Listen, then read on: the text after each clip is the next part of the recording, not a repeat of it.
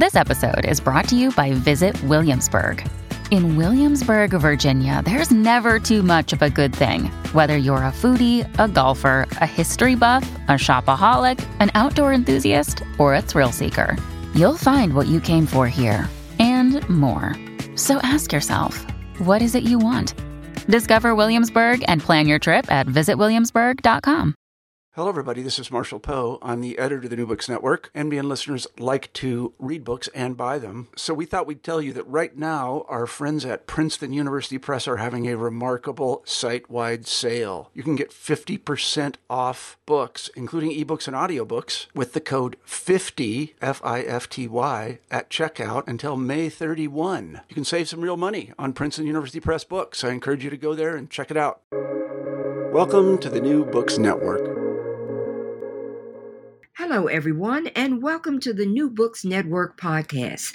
I'm Deidre Tyler. Today, we'll be talking with Leanna Kell Sparks, author of The Wrong Woman. How are you doing today? I'm doing great, thanks. I'm inside. I've got air conditioning on, which is good since Fort Worth is about 103 degrees right now. But otherwise, I'm doing really good. How are you? Doing good. Can you tell us a little something about yourself and how you started this project? So I originally went to law school and did the criminal defense thing for a little while and some family law things for a little while.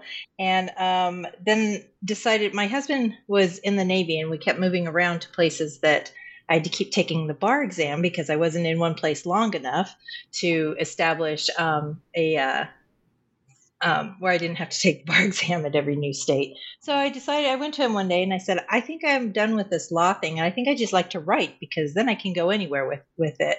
And he said, okay. And that started me writing. And this particular story started out, I just sat down one day and I'm like, I'm going to write a thriller. And that's what I sat down and I started it. It was a short story. Started out as a short story and I gave it to another author friend who is also an editor that I trust. And she said, this is what you're meant to be writing. You're supposed to be writing this. And so I kind of pushed it away a little bit and kind of did some other projects. And then one day I just pulled it out and I said, nope, this is what I'm doing. And I expanded it into a full novel and found myself an agent and she found me a publisher and away we went. Now, this is a crime thriller. How did you develop the whole plot? Tell us about that process. Well, so for me, a story comes and it kind of runs like a movie through my head. So I am a definite plotter. There are kind of two basic types of writers, plotters and what we call pantsers, which are the fly by the seat of their pants. They don't know where the story's going at all.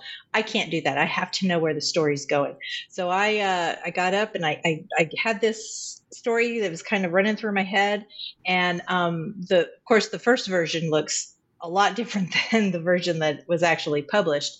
But I just started writing it. And then I had my little wall and I had a bunch of sticky notes of things that I needed to happen. And I'd move them all around and where evidence had to come in and just kind of changed up the whole story that way and made it kind of all fit together. And then when I expanded it, I had to add in a few more red herrings and a few more sub-stories, subplots.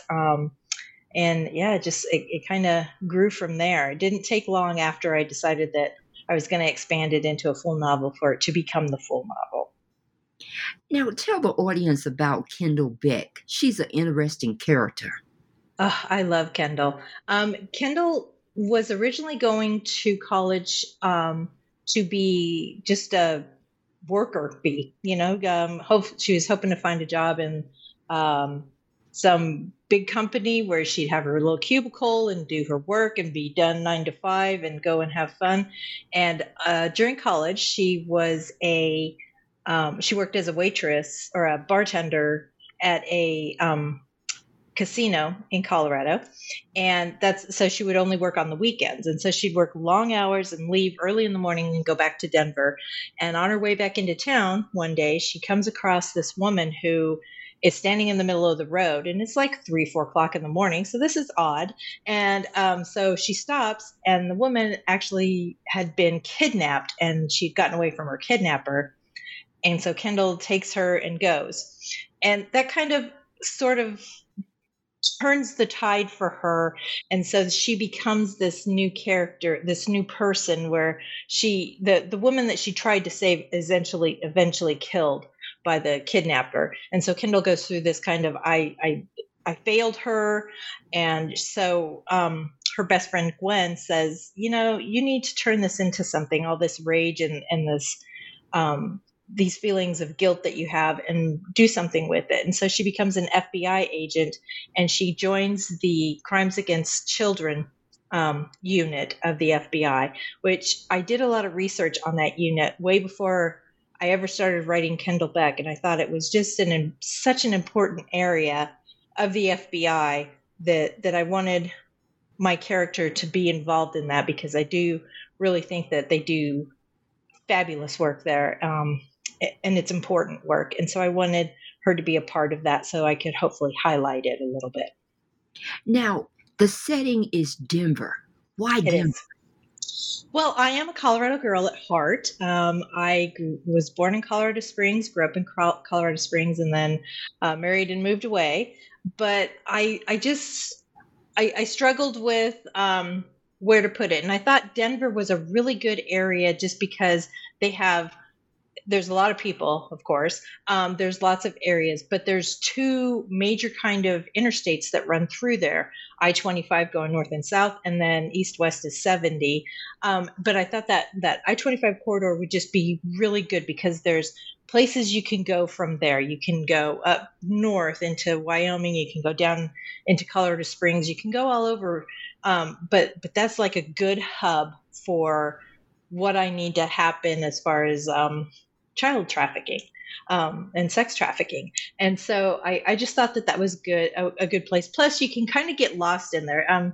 I like to try and be as close to, I like to make the setting as realistic as possible, but I don't live there. And even if I did live there, I think I'd probably still get it wrong. But I thought it was big enough that majority of the people aren't going to know if I've made a mistake. Right. Now, give us a little bit more information about Kendall. She is pretty rough, but there's a lighter side to her too. Yeah, she's very sarcastic. She's got a quick temper, and I think it does come from her feelings of guilt. Plus, what she does for a living is not exactly a fun job. It's a necessary job, but not fun.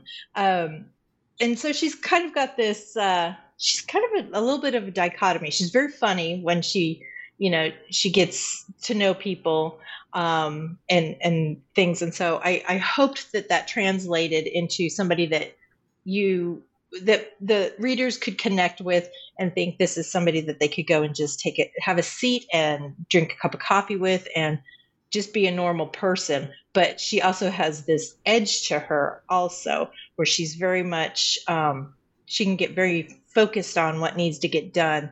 And she's very serious about what needs to get done. And she tends to take on the issues of people that like the families of the children that she's trying to find, the missing children and things like that.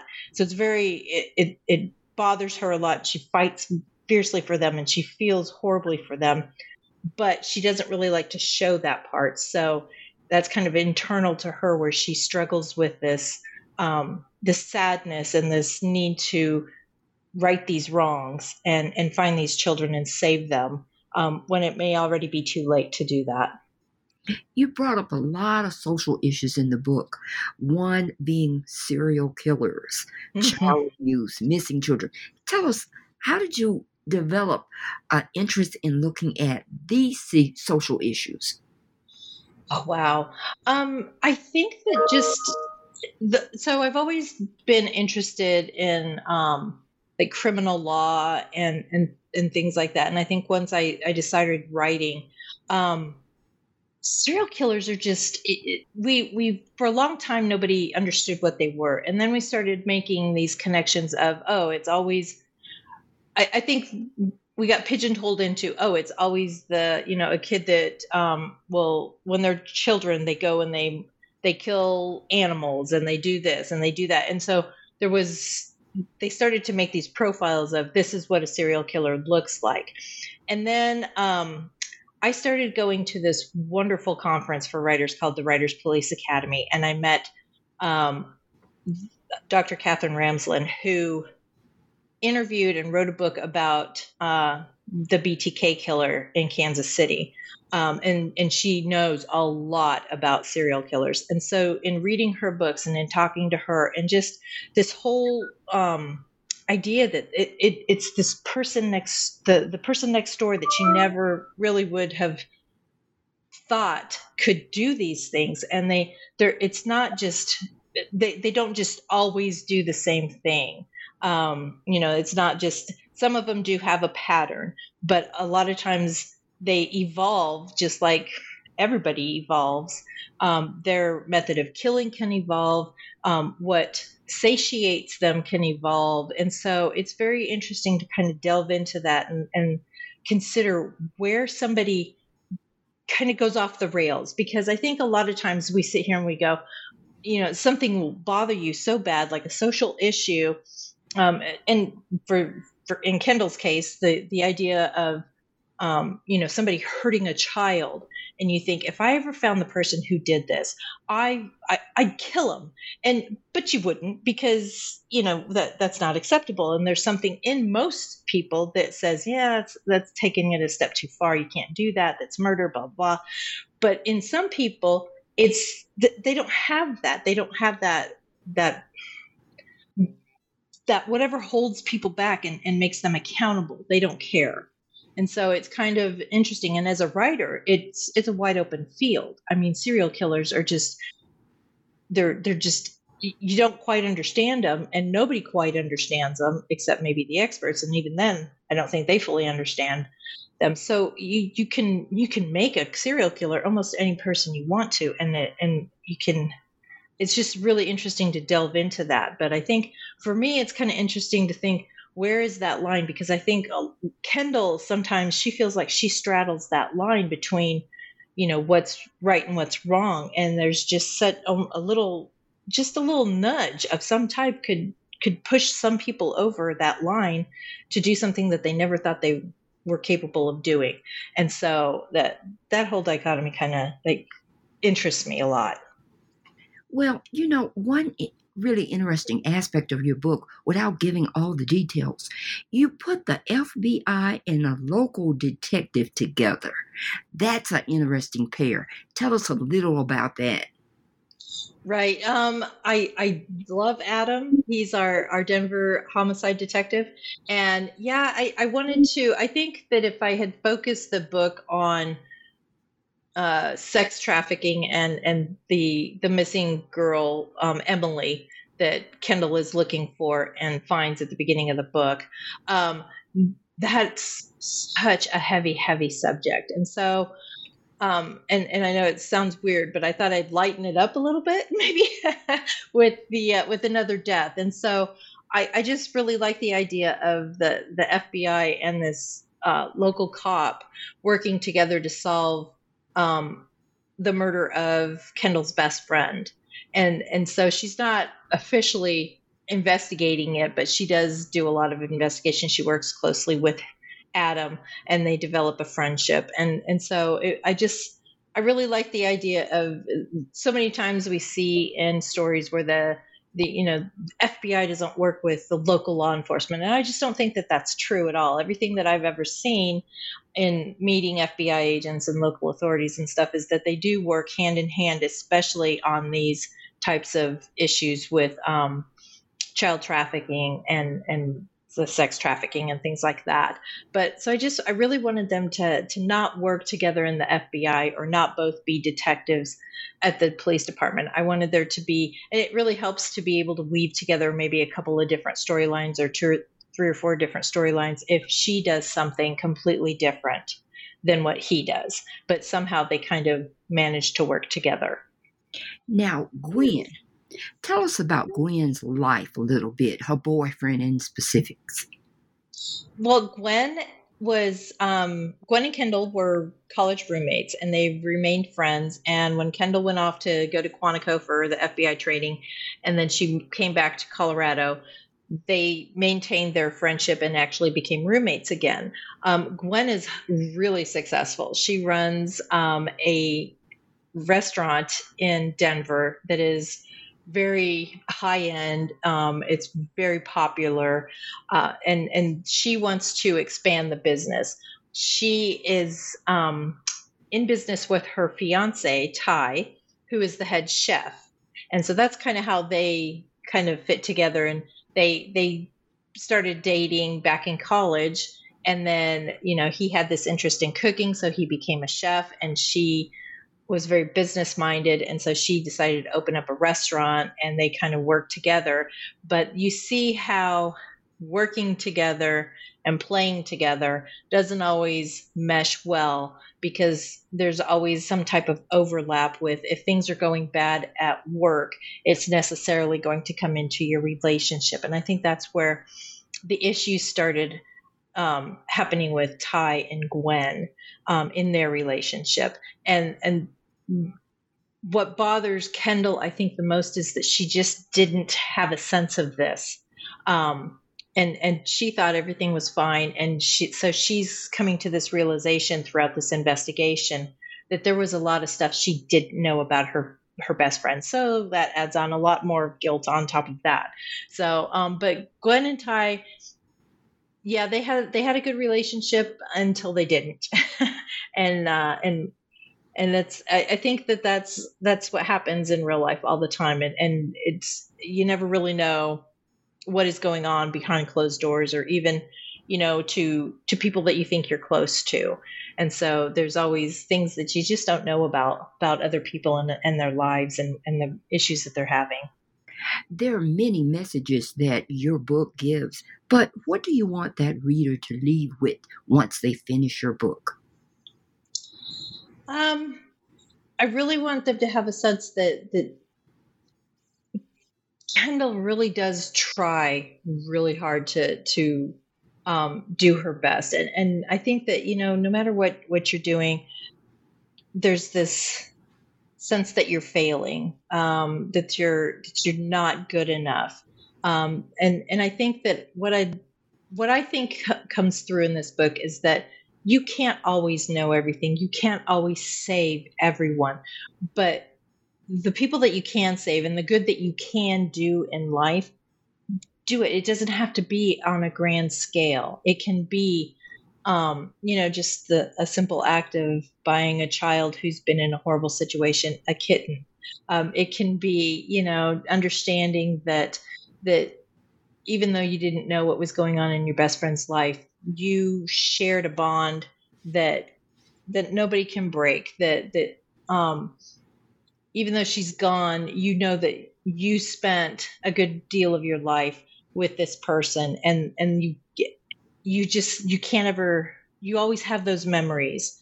And so there's a part of life, even in sadness, you can see that there's light at the end of the tunnel, and not everything. You just have to take your wins where you can. So I hope that that's what comes through, is that it's not just, life isn't just horrible, and horrible things can happen, but there, you have to look for the good, and you have to hold on to those areas of light, to kind of get you through the darkness. Well, I've taken up enough of your time. Can you tell us the next project you're working on?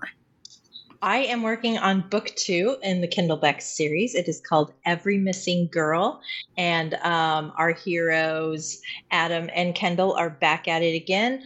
And the book releases February 7th of 2023. And in this one, it's Adam that has a little bit of heartache, and that his niece is missing. And so Kendall and Adam team up again to find his niece. Well, we'll be looking forward to seeing more about Kendall and Adam. Thank you so much for being on the podcast. Thank you so much for having me. I really enjoyed it.